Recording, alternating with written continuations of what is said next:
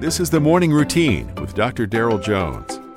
Morning Routine is a daily devotional podcast for those who are raising, educating, and growing the next generation.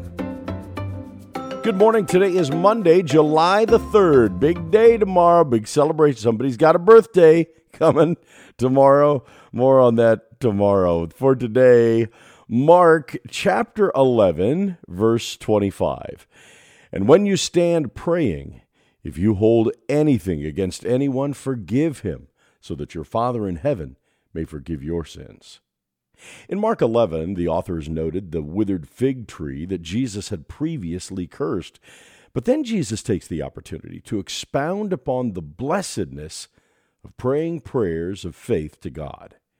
Mark's gospel instructs us of the red-letter words of Jesus, instructing us concerning the importance of forgiveness prior to praying. Having unforgiveness in our hearts hinders our prayers to God. Jesus here teaches that having unresolved human issues on the horizontal axis of life interferes with our vertical axis of life, representing our standing with God.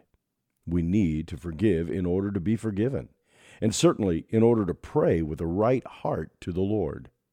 For argument's sake, let's say that we don't forgive. Let's say that we allow that little jab or that unrighteous rub we have to fester. How will we stand in a posture of prayer with a root of bitterness that's simmering in our chest? Chin up, brothers and sisters. Know that the power of forgiveness doesn't just bless our prayers and our connection to heaven. It actually blesses our physical and mental health while we're here on earth. Holding on to grudges produces wear and tear on our bodies as well as our minds. When we forgive, the poison is released, and our hearts and our minds can connect in worship.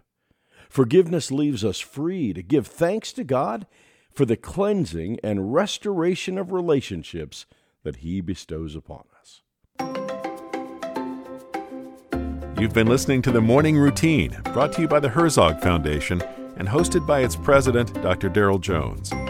For more information, please visit herzogfoundation.com. To receive the Morning Routine as a daily email, sign up at morningroutinepodcast.com. See you in the morning.